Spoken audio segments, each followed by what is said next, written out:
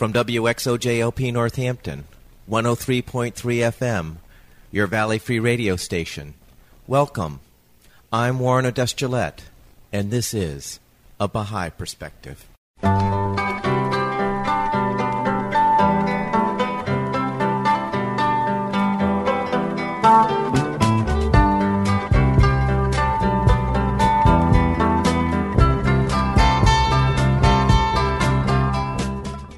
Welcome to A Baha'i Perspective.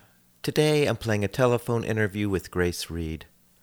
Grace is a mediator and author of the book Negotiating Shadows. Grace grew up in foster homes and eventually became an alcoholic. She describes her bottoming out and her road to recovery and spiritual awakening. Grace shares excerpts from her book and insights for helping others with addictions. I started the interview by asking Grace where she grew up and what was it like growing up there. Well, I was born in Cleveland, Ohio, but I grew up in parts of Ohio, southern Ohio and mid-north Ohio. Southern Ohio was Worcester, where my parents were at the time. That was the first childhood encounter, and then in foster home in Worcester, and then also in Dayton, Ohio, that area, and Springfield, Ohio. The Buckeye Steak was my childhood experience. As far as what it was like, horrible. I wrote a book, Negotiating Shadows, that actually talks about my childhood and what that was like, and what that was like in context to history of many other children that were growing up in poverty and that kind of lifestyle. I did do some research on your website. Did you grow up under the Native American tradition? No, not in the beginning. I did not. On my mother's side is Dutch, and I was more exposed to her people when in the Ohio area. That was down in Worcester, Ohio, which actually, come to think of it, that's northern Ohio. Then when we went further south in Ohio to Springfield, that was where my father's people were, and my grandmother was part and or probably mostly full-blooded Salagi, or what this country calls Cherokee, but it's actually pronounced Salagi. So I have that gene in me, but on the other hand, I was not necessarily exposed to it because, in fact, it was not okay for my grandmother to be a native. She was Christianized and encouraged not to do anything native because it was considered pagan. So they were all pretty much low-key. In fact, my father, he was swarthy, kind of brown, had a big nose and dark hair, and he called himself a Jew because he wanted to go to the bars and drink. He was an alcoholic, and they didn't allow Native American people to drink in the bars, so he called himself a Jew, and I thought I was Jewish for a while. What sort of religious background were you raised in? Absolutely none. I hated religion. I was not raised in any of it, but the people that I was exposed to, my foster home people, a distant aunt in Worcester where I got an incredible amount of abuse. They went to church. They drug us kids along because there weren't any babysitters, I guess. And we sat in these hard church pews.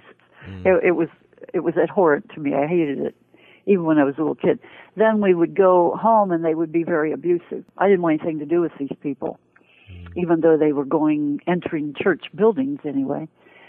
Nobody sat down and read stories or anything that you would normally expose a child to if you were trying to get them to be part of a religion.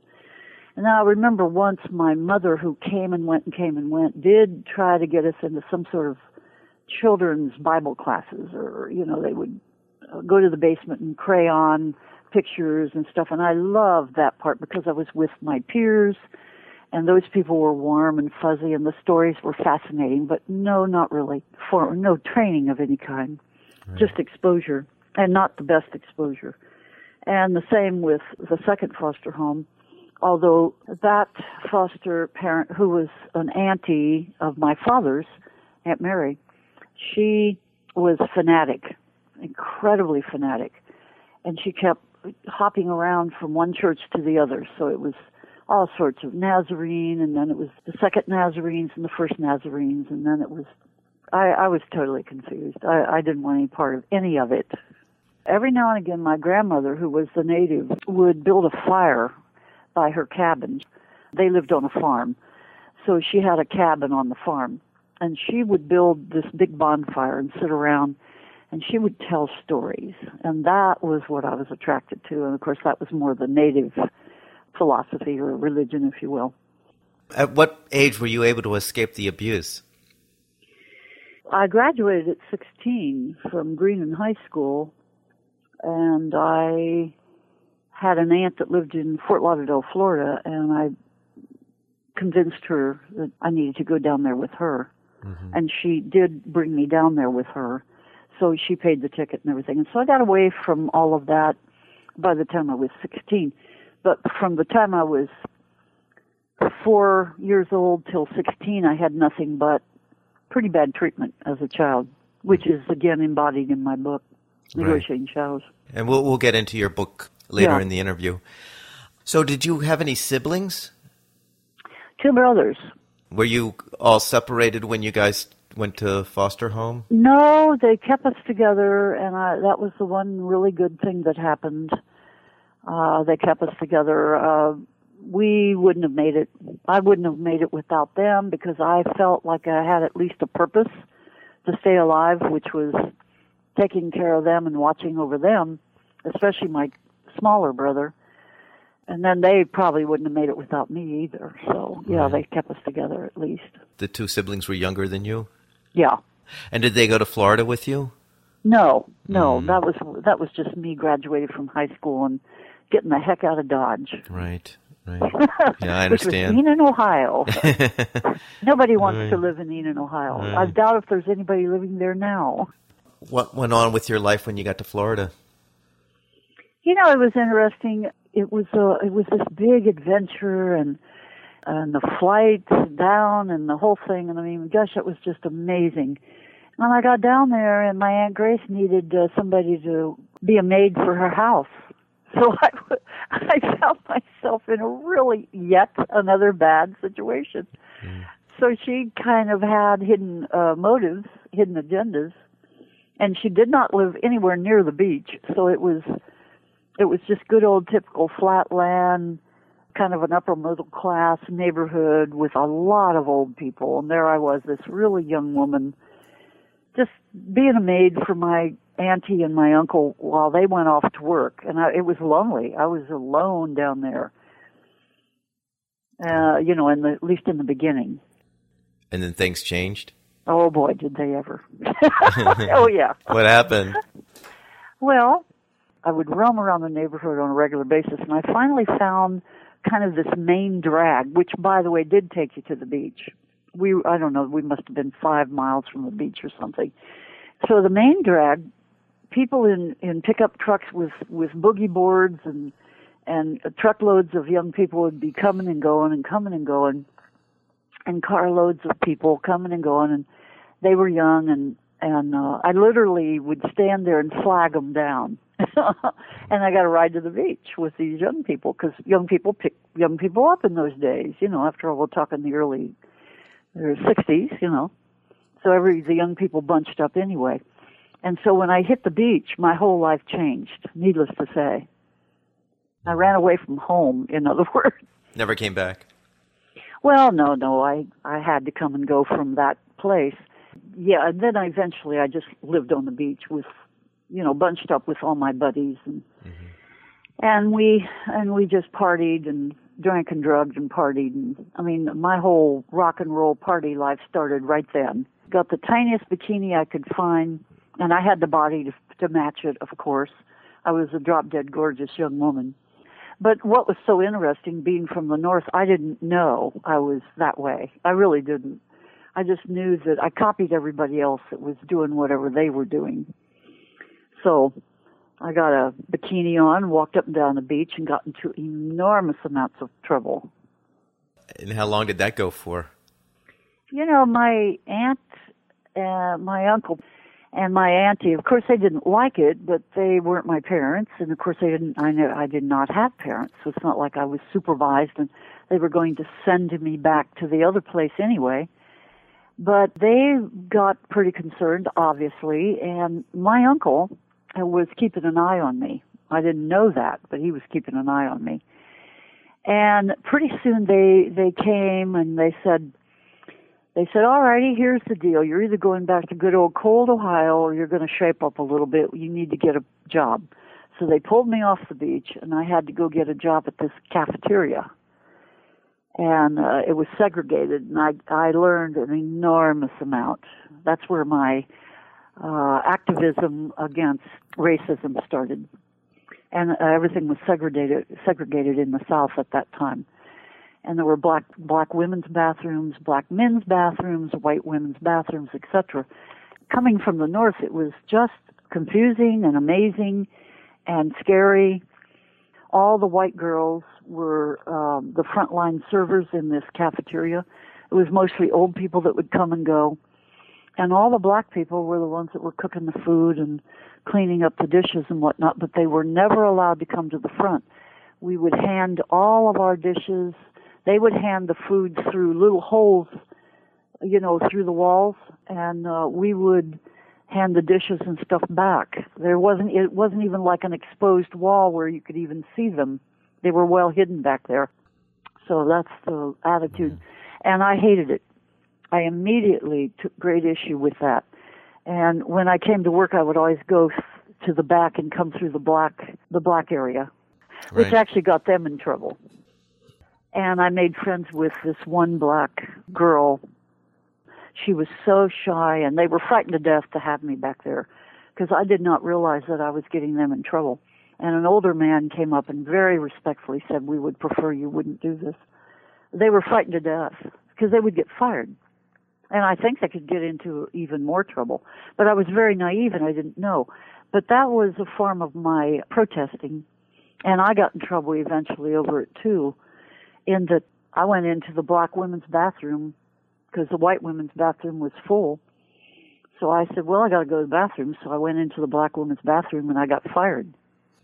And I became very aware of the racism that was present at that time, and I hated it.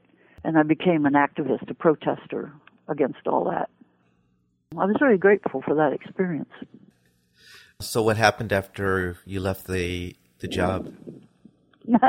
Went back to the beach. I was trying to please my auntie and my uncle, and they tried very hard to keep me out of trouble. But I was a very naive 16, 17-year-old kid. I mean, there was a lot of stuff going on, on the beach, and there was a naivety and an innocence those days that does not exist today. So it wasn't the same situation as it is today. But eventually I did become sexually active and I got pregnant, and that changed the whole thing. And of course I ended up going back to Ohio, pregnant and in Ohio again. And that was a stigma, an unbelievable amount of shame and blame and stigma and judgment. But that's the way it was. That was my life at that time. So you were a single mom then for a while? Yeah, I was a single mom for quite some time. And then I had to work. I ended up working 2 jobs, darn near killing myself. And eventually, my baby was she was only about 9 months old. And I married, I was doing training to be a photographer in Dayton, Ohio for a studio. And I was working as a waitress at night. And I ended up marrying he was an artist. He illustrated for the Yellow Pages and whatnot. He was, 3 times my age, probably. So I married Jim.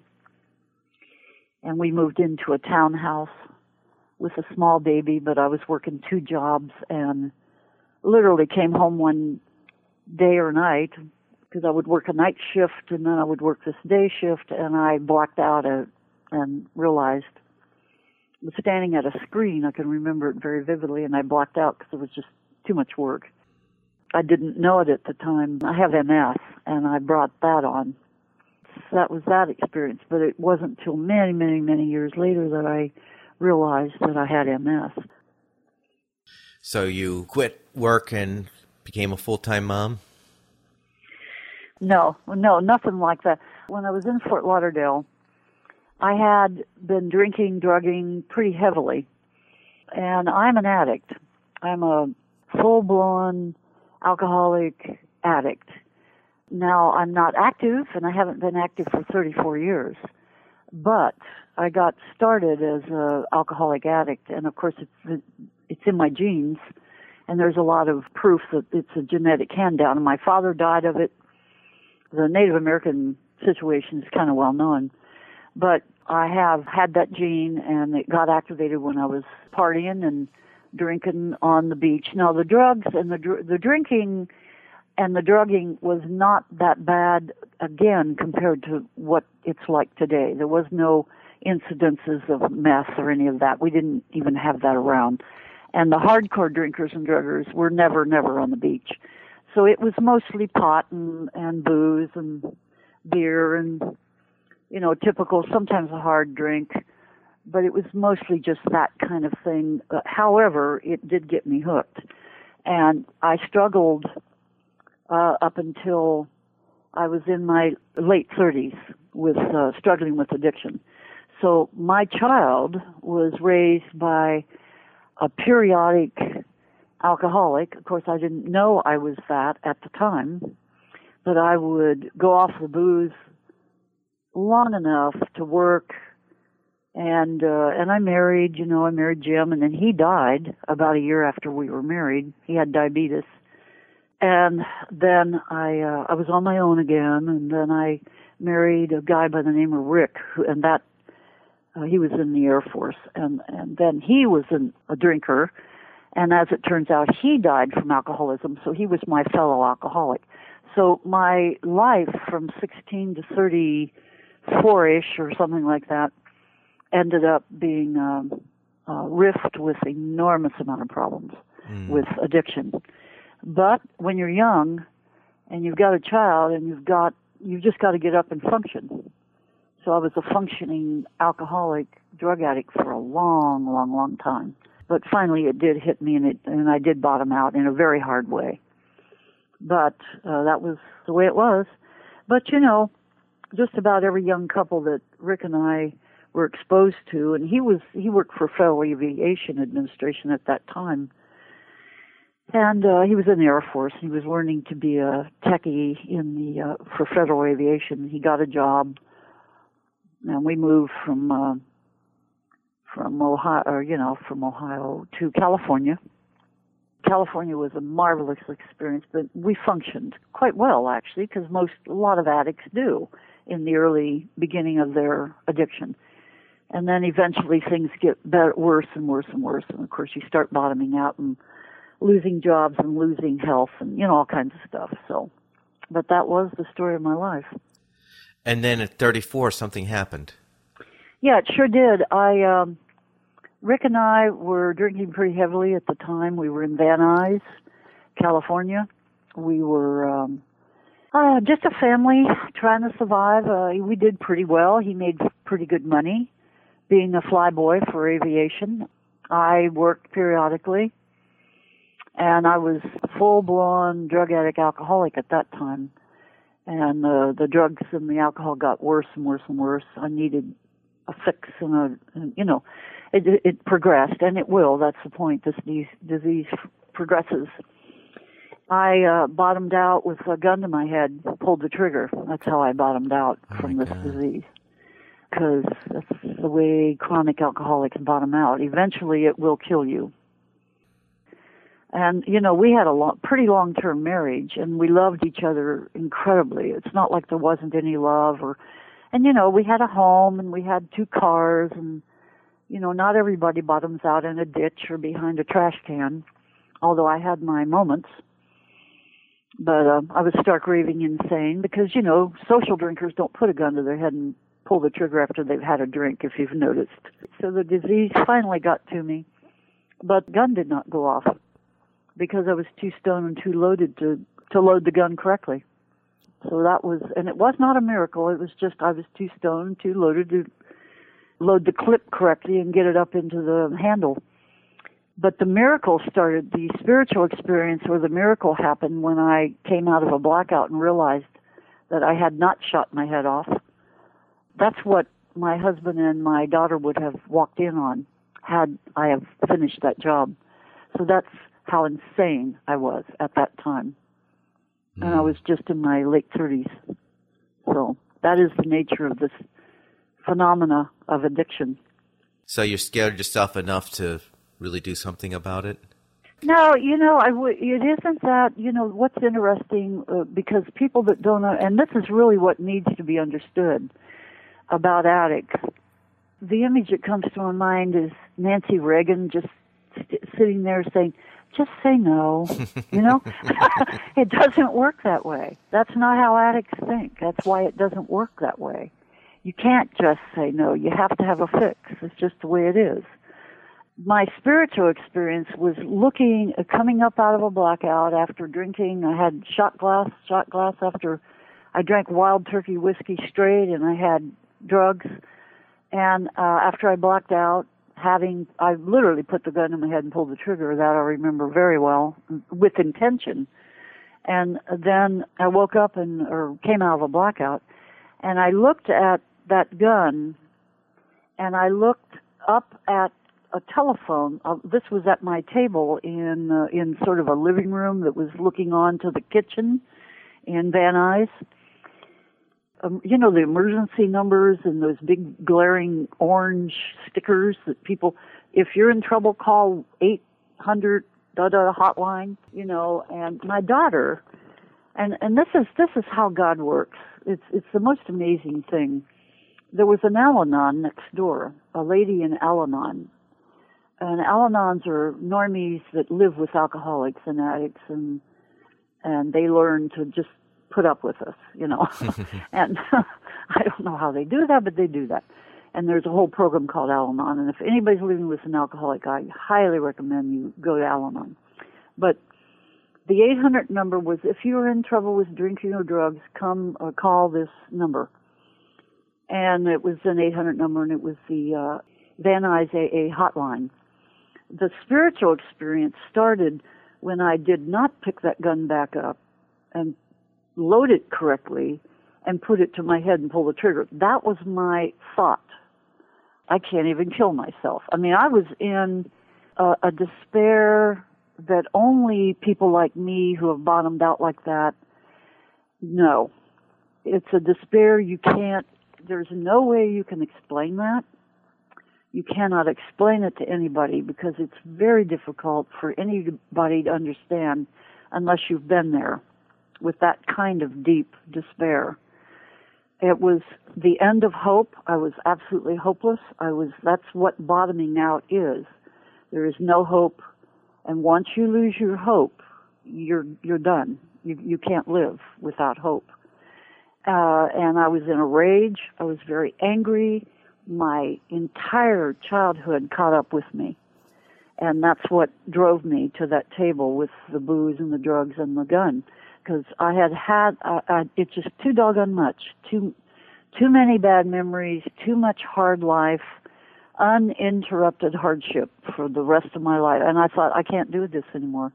Even though I was married, had a great home, had a child that was going to college, things were really going quite well when I bottomed out, and yet those memories haunted me.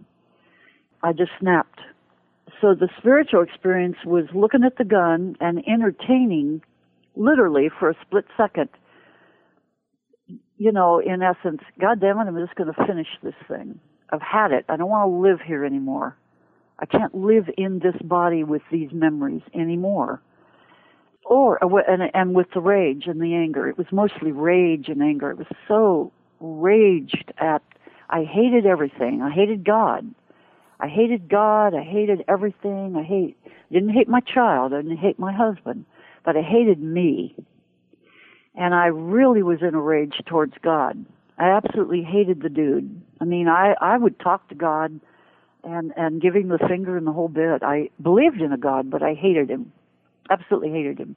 Because I had a question, where the heck was God when I was being thrown down a flight of stairs at 5 years old, ending up in a pool of my own blood? Where was this God?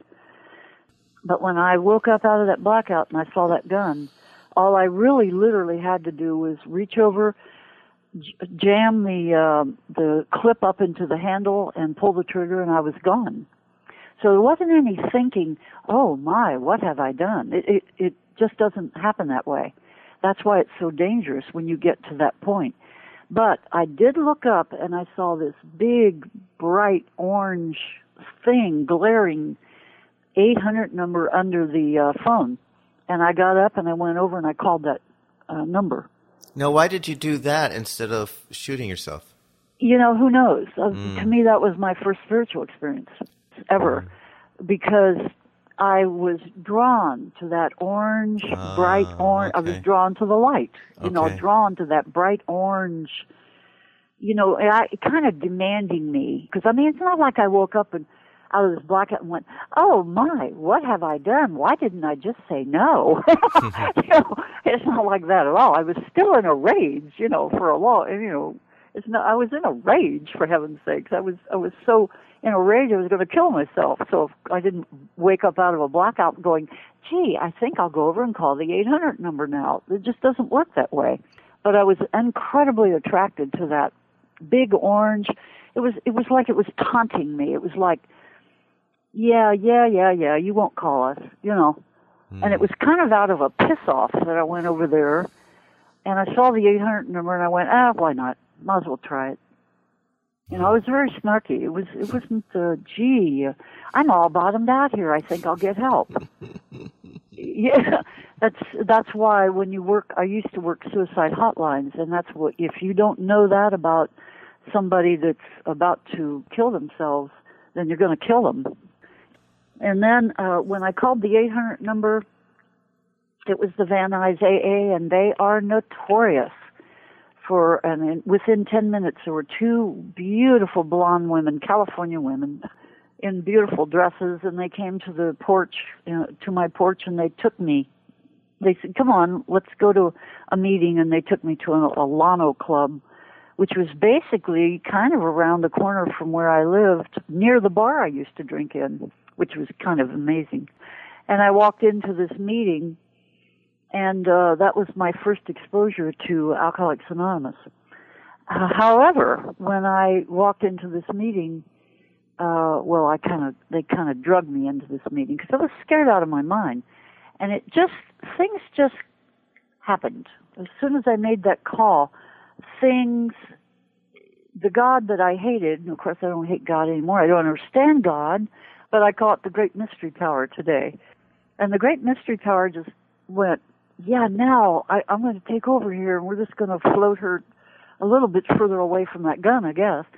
So they took me to an Olano club, and those days the 12 steps were tacked on the walls in 8 by 10 frames, and the 12 steps are based on having a spiritual experience and dealing with God. It's not a religious organization, but it's definitely a spiritual organization. And that's also something people don't understand is it's not a religion, it's not a cult. It saves millions of lives, and it saved my life. But God was in big gold letters. Well, you can just imagine me sitting there, hating God, looking up at these big gold letters. Every time there was a mention of God, it was in big gold letters. So I thought to myself, oh my God, what have I done? This is a cult, or this is a church. Yet another one of those, and I'm really keeping my language clean here. This is another one of those freckin' churches. Screw this, I'm out of here.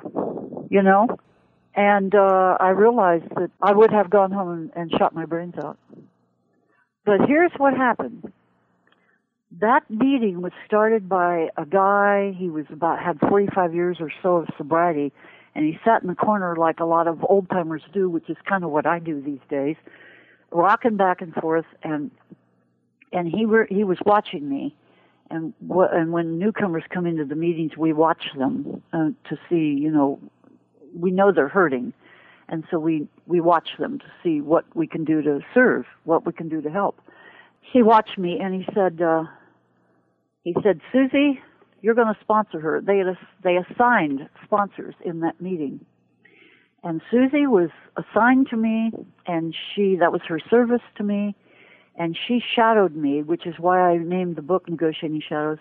She shadowed me for, oh my goodness, at least a couple of months until I was sort of over the suicide hump. And we went to a meeting every day, and she became my first sponsor. She was actually an actress in Los Angeles, Hollywood. Yeah, her husband was a director. And she was a member of AA, of course, and she had about 5 years.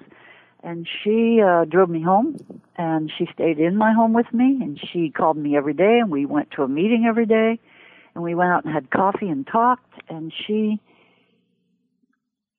shadowed me, and she made sure that I had another choice, I guess you could say. And it saved my life, literally saved my life. So I owe my life to Alcoholics Anonymous, I really do, and eventually Narcotics Anonymous, which I helped start in Van Nuys, by the way. Addicts and alcoholics are totally different people. So they needed a book of their own called Narcotics Anonymous. And I was part of shaping the wording and shaping the concepts of that book eventually. So I started going to NA meetings when I got about a year's sobriety in Alcoholics Anonymous. So I went to both meetings.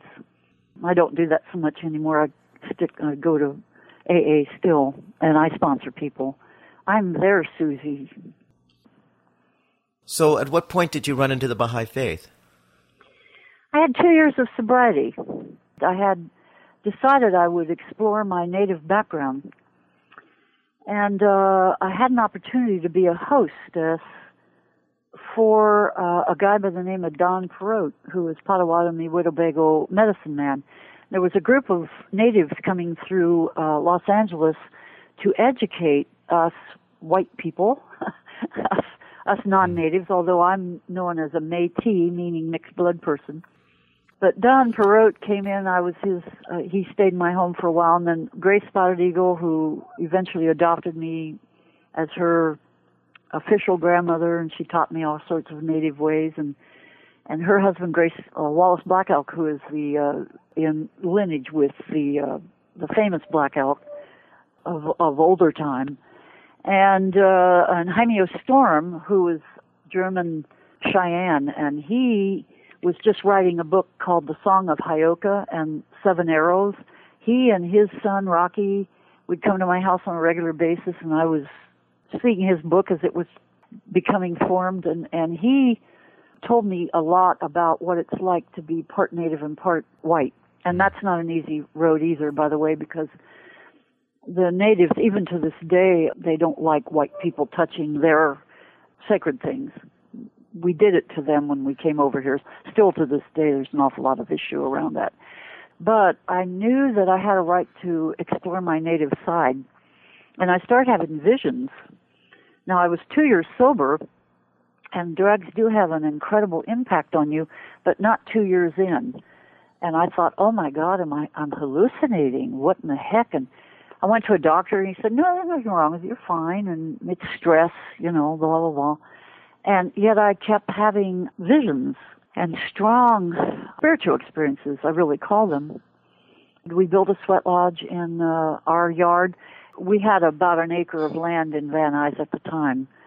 The natives came and we built a sweat lodge, and we had a lot of native ceremonies in our back area, back of the house. That was an incredibly powerful days when that happened.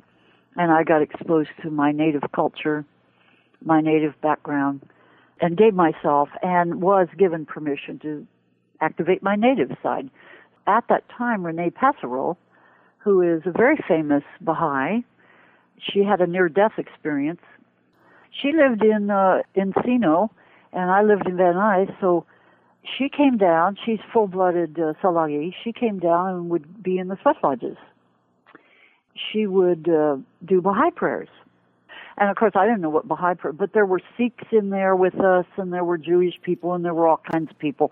So people would oftentimes do their own prayers in these sweat lodges. And so I didn't really pay that much attention. I was also teaching metaphysics at that time. I was studying to be a kinesiologist, and I was doing all sorts of energy work, what it used to be called energy work at that time. I don't know if it's still called that or not. But I was very deeply into metaphysics, obviously, and all sorts of things. And I got a chance to go to Europe and teach in England, in Glastonbury, England. I went to Germany, France, and England pretty much in the 82, 83, 84, or somewhere in that area. And I heard about Baha'i there, too, when I was in Glastonbury. And I thought, what is this Baha'i thing? This is the second. I heard it on one continent, then I heard it on another continent, and of course that piqued curiosity. And when I got back to California, they were telling me what it was, but I went, oh, that's nice. That's lovely. I'm so glad for you. But, I had a God I was doing business with. I was good. I had a higher power. I did, you still have memories when, I didn't want anything to do with the Christian religion or any of that. I didn't want anything to do with any religion. And the one thing in AA is it's very open-ended. It's called the God of your understanding. And that can be a doorknob. It can be anything. And I decided that I had a higher power. That's what I called it for many years. And then that morphed into something else, and that morphed into something else. About 2 to 5 years, you start, within the program, I've noticed people tend to seek a deeper understanding of God. So after I got back from Europe, I had a vision, and it was a very profound vision. I was sleeping, and I woke. And of course, this sounds like, okay, you went insane when you were 2 years sober. Or you were drinking and drugging again. This is a hard sell, but right. This is the way it is. I'm telling the truth. But this is your experience, and so... Yeah, it's my experience. It's exactly what happened to me. And I didn't want anything to do with Baha'i. I thought, oh, what lovely, wonderful people. They believe in world peace, and they're wonderful people, and Baha'is are wonderful people. People with all sorts of problems like everybody else, but the faith itself is just fascinating. And I did get fascinated with the concept of what it was about, but I had a God. Thank you very much. I'm doing fine. I went to bed one night and got up. I didn't get up. I had a waking dream, it's often called. My eyes came open and there was this white turbaned being with no face, this big, huge white turban, which was very unusual because the only people I saw with white turbans were Sikhs, with this long white robe and this long bony finger touching my heart. And it was a ghost, if you will, very ghost-like, and it was floating above me. It scared the bejesus out of me. So I called Renee and I said, Renee, you're not going to believe what happened. Because, she and I would have incidences like this, and we would talk about it. Because you can't go around talking to people about you just saw something floating in the doorway. You just can't do that. People freak out and they don't want to come near you. They think you're crazy. But it is part of the native experience. She was laughing. She said, come on up here. I have a picture I want to show you. So I went up and she showed me a picture of Abdu'l-Baha. And she said, I think he wants you to become a Baha'i. So Abdu'l-Baha, for those folks who don't know, is the son of the prophet founder of the Baha'i faith. And many Baha'is have pictures of Abdu'l-Baha, yeah. Exactly.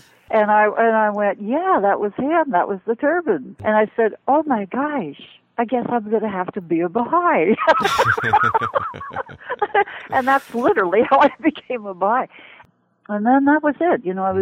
I was in it, and it was around 82, I guess. I became Baha'i in 82. So I had all those incredible experiences around that time. It was very intense, really. And then when I became Baha'i, it was a lovely time to be a Baha'i in Los Angeles. We'd go out in the parks, and people would be attracted to us because we'd be singing and picnicking and sharing our food with people and just being open, lovely Baha'is. Baha'is are very open and loving and very non-fanatical in many ways. Well, there are some fanatical Baha'is because you're as good as what you are when you first came in. But I absolutely was exposed to the Baha'i faith in the right place, for sure. And it was very joyful, and the people were very peaceful. And I think what I really was impressed with the Baha'is, especially at that time, was there was this intense mission and this incredible story of progressive revelation. And that's really what got me, because I'm actually a really logical, practical person, and that comes from my Dutch mother's side. And I just thought, this is a huge world peace movement that has a chance. And I liked the fact that it explained why all the religions were on the planet with their symbols. That helped me understand the different religions and why, in fact, they were in conflict with one another. And it helped me, though, understand my place in it. And of course, I started to forgive, because of the AA step work. I had to start doing a lot of forgiveness work and cleanup work on my part, and, blah, blah, blah. It was a great time. By the time I was 5 years sober, I was 3 years into the Baha'i world, and understanding more and more and more what this Baha'i thing was. It's a very unusual religion and I really loved it because it has no preachers, clergy, ministers. Baha'i was very easy, smooth, practical. Everything is so celebratory. Let's talk about your book, Negotiating Shadows. What inspired you to write this book? I have a daughter who is actually turning 50 in April. I'm 70. I started out just writing out my story because when you're 70 and you're getting closer to the grave, you really want your kid to know more about you on levels that she didn't know much about, because after all, she wasn't there when I was 16 and when I was going through a lot of my situations. She wasn't there when I was 5 years old and whatnot. And she was hearing stories from some of my relatives, and they were very distorted about my mom and about all sorts of things. And I said, no, I'm gonna straighten this out. No, I'm not gonna have her thinking these things. So, because they just weren't true. So I sat down, I started writing my story, starting from her great-grandparents, the way I remember my mom and dad. After all, my people came out of the 1920s, the Roaring '20s. That's when they were young. And they came out of, World War I, World War II. Our people came out of all of that. And the Great Depression and all. So we came all right through that. That's when I was born. I was born into that time in the 40s. I started writing just for her sake. And then the book started taking a different shape. And the title came immediately, Negotiating Shadows. Now, in 2008, I graduated with a master's degree in conflict resolution. As a mediator, I tend to think in terms of mediation, negotiation. And Negotiating Shadows was an easy title because I was thinking about all the shadows that had followed me throughout my life. And then Susie shadowing me to save my life and, all of that. Shadows have a very significant meaning to me. There are implications of a world that needs to be understood, obviously. And then negotiating is what I do when I work. And so that title came, and then I started writing the history. I got fascinated. Well, what was my mom and dad when they were young and struggling and trying to make a living? And, they had us 3 kids and all the struggles and everything. And then I was thinking about their parents, my grandparents, who actually I had not met. I only met my grandmother on my dad's side. All the other grandparents had died before then. So I started thinking about, well, what did my grandmother experience when she was a kid? So I started looking up history. And then the history of the time started getting laid down, which gave perspective to the people in that history. So the book actually started morphing into something. It does follow this addict as she is going through her life from her birth to present time. 2012, I think, is when this was published. And the addict is me. But it really isn't a memoir. It's actually a story of humanity in its historical time with all of its struggles and its shadows. It's written in a very poetic way. The chapters are incredibly short, very readable, but it's very dense. And it just gives you a peek at what it was like for all of us as humans from the 1900s on through 2011 or 12 when this book got published. Right. And it got published in Oxford, England by George Ronald Publishing. And then eventually it made it back to Bahá'í Distribution Service. It's a journey of a child who had an enormously hard background, who came from parents and grandparents who had it enormously hard. That any of us came through alive is a miracle unto itself. And then it follows this girl as she goes into her womanhood with all her difficulties, and some of the stories I've said. And it just shows the difficulty, and then it shows the miracle of recovery and transformation and transition and restoration. It gives hope to any alcoholic addict. I just put this chapter in about the Baha'i faith, and I said, the Baha'i faith promises me a renewal of all life on planet Earth, like no other renewal known to mankind so far. It tells me that I am one with all other people, that I am part of a progressive revelation. Check it out for yourself. I see it as a way to heal the human race on many levels. And I never thought I would promote this kind of message. I hate preaching, but I look around and see we as a people are falling apart. I see Mother Earth violated at every level. Where else are we to go? I open my alcoholic mind and embrace the God of my understanding. And while I am not the best Baha'i I can be, I do my best to follow the dictates of my conscience. Grace, before we close, do you have a favorite passage or excerpt from the book you'd like to read? You know, I dedicated this book, of course, to my mom and dad. I called it This Mom and This Dad, and it's a rather long passage, so I won't necessarily quote that, but I will say there was a song that I heard when I was in Europe, and it's every day I wake up, every day I try. Every day I wake up, every day I cry. I'm a shadow for the sun, I'm a shadow for the sun. And that was in the introduction.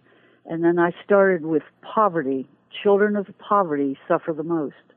Poverty is still with us. Why? We follow, and this is just the introduction, we follow the author's life from a young girl into her womanhood through her dark journey as she negotiates her extreme life conflicts on the way to her spiritual awakening. That was so inspired when I started the book. I really appreciate this interview, too. Well, Grace, that's what I wanted to say. I want to thank you for sharing your story and your book with us. Thank you so much. Oh, thank you. I hope you enjoyed that interview with Grace Reed, mediator and author of the book Negotiating Shadows. Her website is negotiatingshadows.com. You can find this interview and other interviews at www.abahaiperspective.com. You can also subscribe to the podcast on iTunes by searching for A Baha'i Perspective. For information specifically on the Baha'i Faith, you can go to the website www.baha'i.org, or you can call the toll-free number 1-800-22-UNITE. I hope you'll join me next time on A Baha'i Perspective.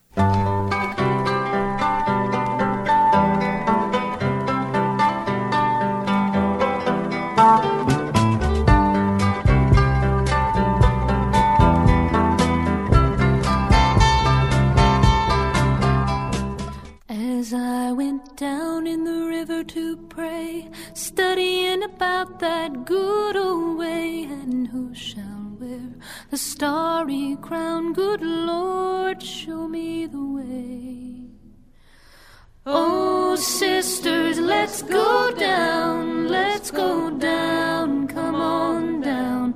Oh, sisters, let's go down in the river to pray.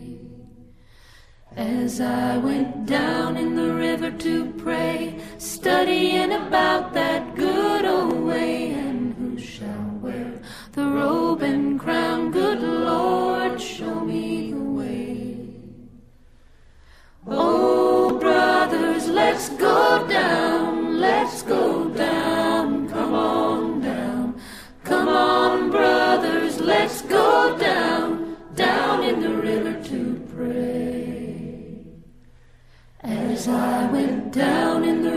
to pray, studying about that good old way, and who shall wear the starry crown? Good Lord, show me the way.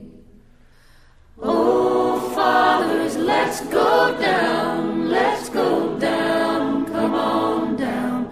Oh, fathers, let's go down in the river to pray. As I went down in the river to pray, studying about that good old way, and who shall wear the robe and crown? Good Lord, show me the way. Oh, mothers, let's go down, come on down, don't you wanna go down? Come on, mothers, let's go down in the river to pray. As I went down in the river to pray, studying about that good old way, and who shall wear the starry crown? Good Lord, show me the way. Oh, sinners, let's go down, come on down. Oh, sinners, let's go down in the river to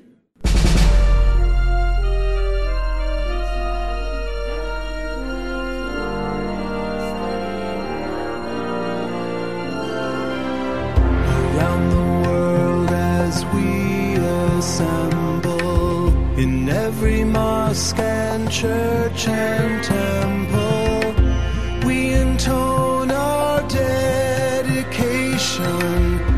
to become one congregation.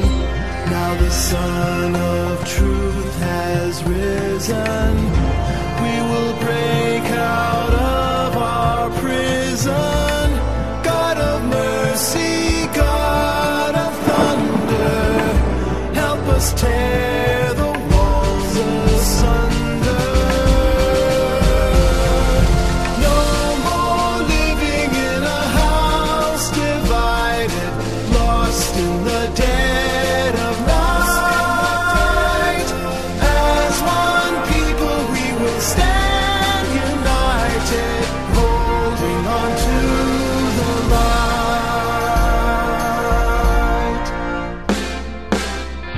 One by one these chains are broken, as the word of love is spoken. From our slumber we awaken, with a faith that can't be shaken. For in our hearts there builds a fire, in our soul chants heaven's choir. Here's our moment now or never, one for all and all together.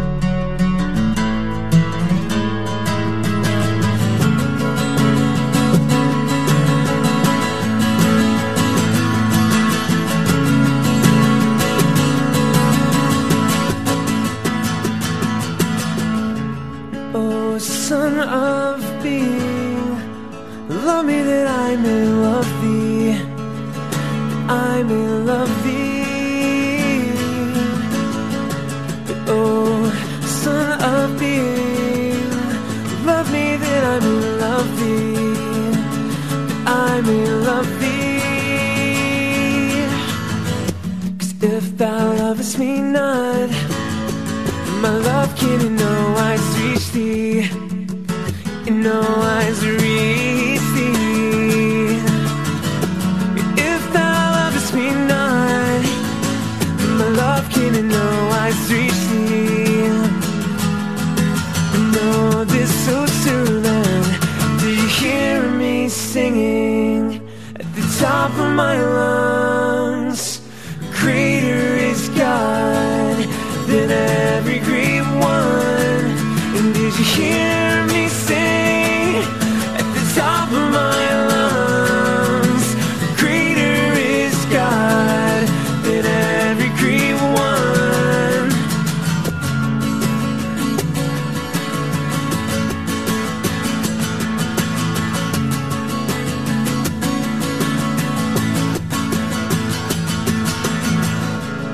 Oh, Son of Being, love me that I may love thee, that I may love thee.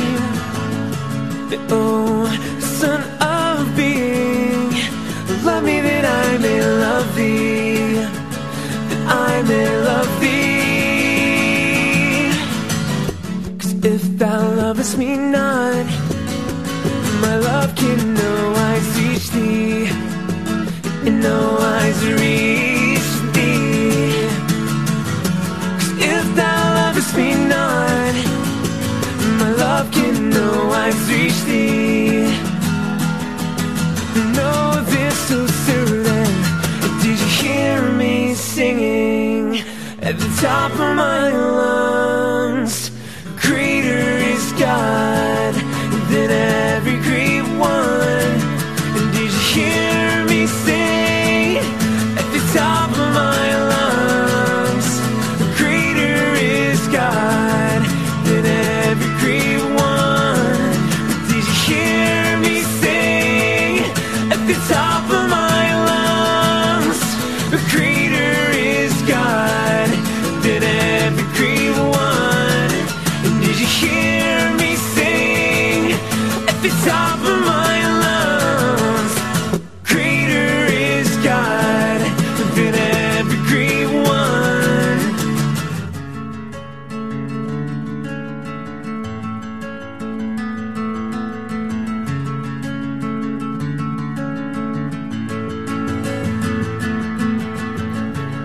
Oh, Son of Being, love me that I may love thee, that I may love thee.